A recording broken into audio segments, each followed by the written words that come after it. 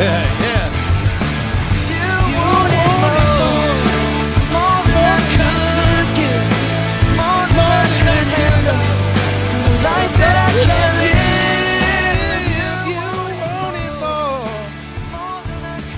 I asked for that one.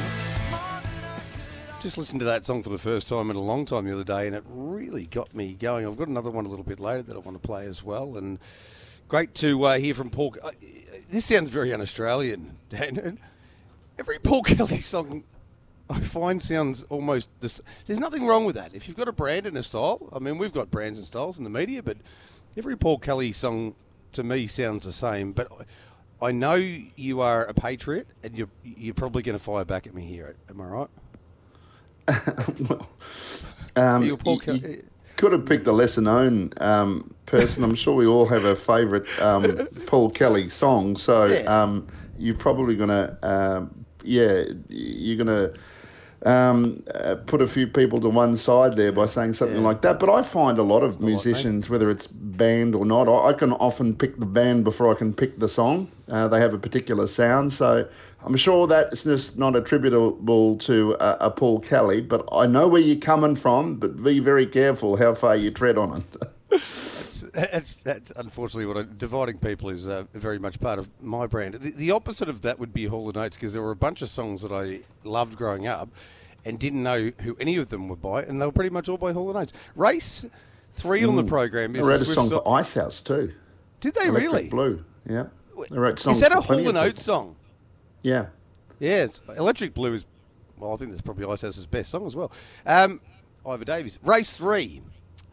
Dream Maze, this is another case where it's just come up a little bit too short for my blood. I think Dream Maze will win. Metrospective Black Booker, enormous breezed outside. Rakiro Rebel drilled it into submission in phenomenal times, really, for the grade, and just got run down late. Never gave in, but huge performance, and should turn up and win this. The 1,720 metres, the second line draw.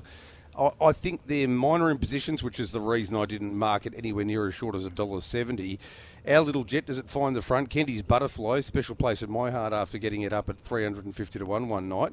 Cody Rockenberger. And I'll tell you what, the one that I think is the overs is, depending on how the race is run, I'll be interested to hear from you whether you think that Our Little Jet can find the front, and maybe Dream Maze just goes around them and might be able to find the mid-race lead, which is not something you normally see over 1,720 metres, but could happen here.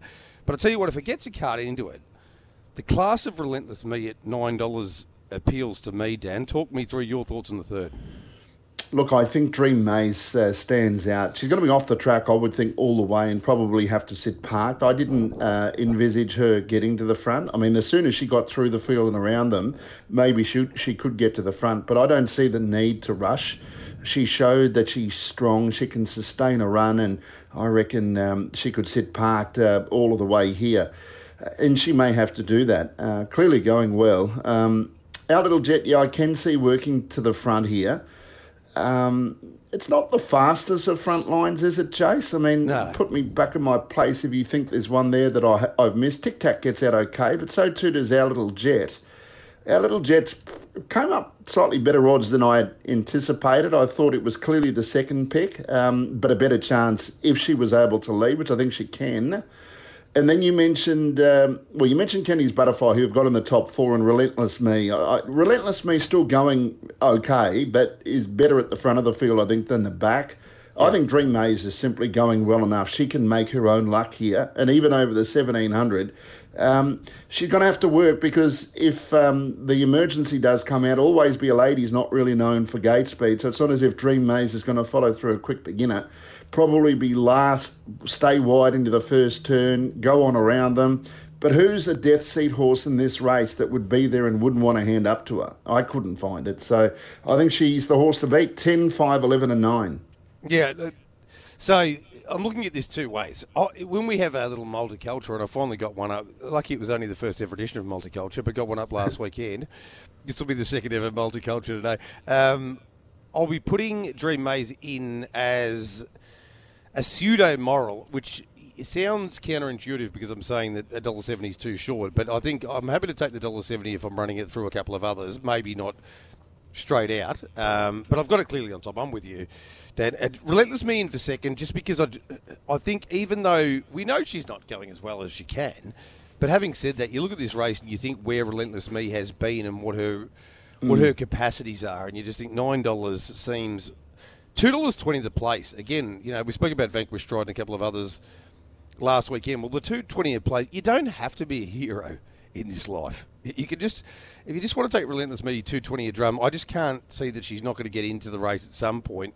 And particularly if Dream Maze, I don't think Dream Maze necessarily has to be brutalised in the breeze, but if she doesn't get to the front, I think she'll run at a genuine enough tempo that the class runners like a Relentless Me will get their opportunity to get into the contest. The only speed map query for me, and you're spot on, dead right, in terms of the early pace off the front row, it is minimal, it is limited, it is scarce. But Albie Ashwood, Fernwood Miracle, we'll have him on Burning Questions with, I believe, Clayton Tonkin or Emma Stewart. I think Clayton will probably jump on, and Andy Gath, and we'll talk about the Eureka as well. But I'll be interested to hear from Albie. Well, a couple of things. Race 1, where he rates the advantage of the draw for Forgot the Wallet and the advantage of the class for Major Fire, and also here whether Fernwood Miracle, 1,720 metres. Why I like the short course racing sometimes more than the middle trip racing is it just inspires drivers to want to hold their position a little bit more, don't you reckon, Dan? I mean, to be honest, I love the long trip racing as well, but the thing about 1,720 metre races with a preferential draw is you might know you're inferior, but you're much more likely to keep your position in transit rather than hand it up. And I think from a speculation, a perspective of watching the races and making them exciting, as well as being able to maybe find a little bit of value. That's why sometimes I like those races a little bit more, because you know that the drivers are going to be a touch more aggressive to keep their role in transit. Oh, there's no doubt about that. And, pegs over a short trip, particularly, you can be a 50 to 1 shot and you've still got sort of place claims generally.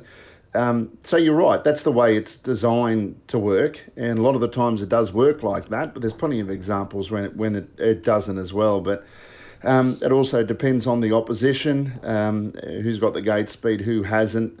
Whenever it's probably this is a good example. There doesn't appear to be what you would say genuine gate speed, but our little jet's probably going to work its way to the top here, I suspect. But if it doesn't, it'll highlight that it was a pretty even line, which is good. I think it's a good thing. Hasn't Classy Dream been an amazing broodmare, by the way? All the way back to Classy Western, I reckon, who was one of my favourites, Classy Guy, and now Dream Maze, who might be the best of the lot. So we are both, Dan Malicki and I, with number 10 here. I've gone second, third and fourth, 11, 5 and 9. Relentless Me, Our Little Jet and Kenty's Butterfly. We've got the same top four, but not in exactly the same roles here. What was the order of your top four again in the third, please, Mr. Malicki? 10, 5, 11 and 9. It's close enough, isn't it? Let's go for a break, come back. We'll talk about race 4, final leg of the early quaddie. And I must say, I'm slightly embarrassed, but it's hard to be, because you don't know what the prices are going to be sometimes.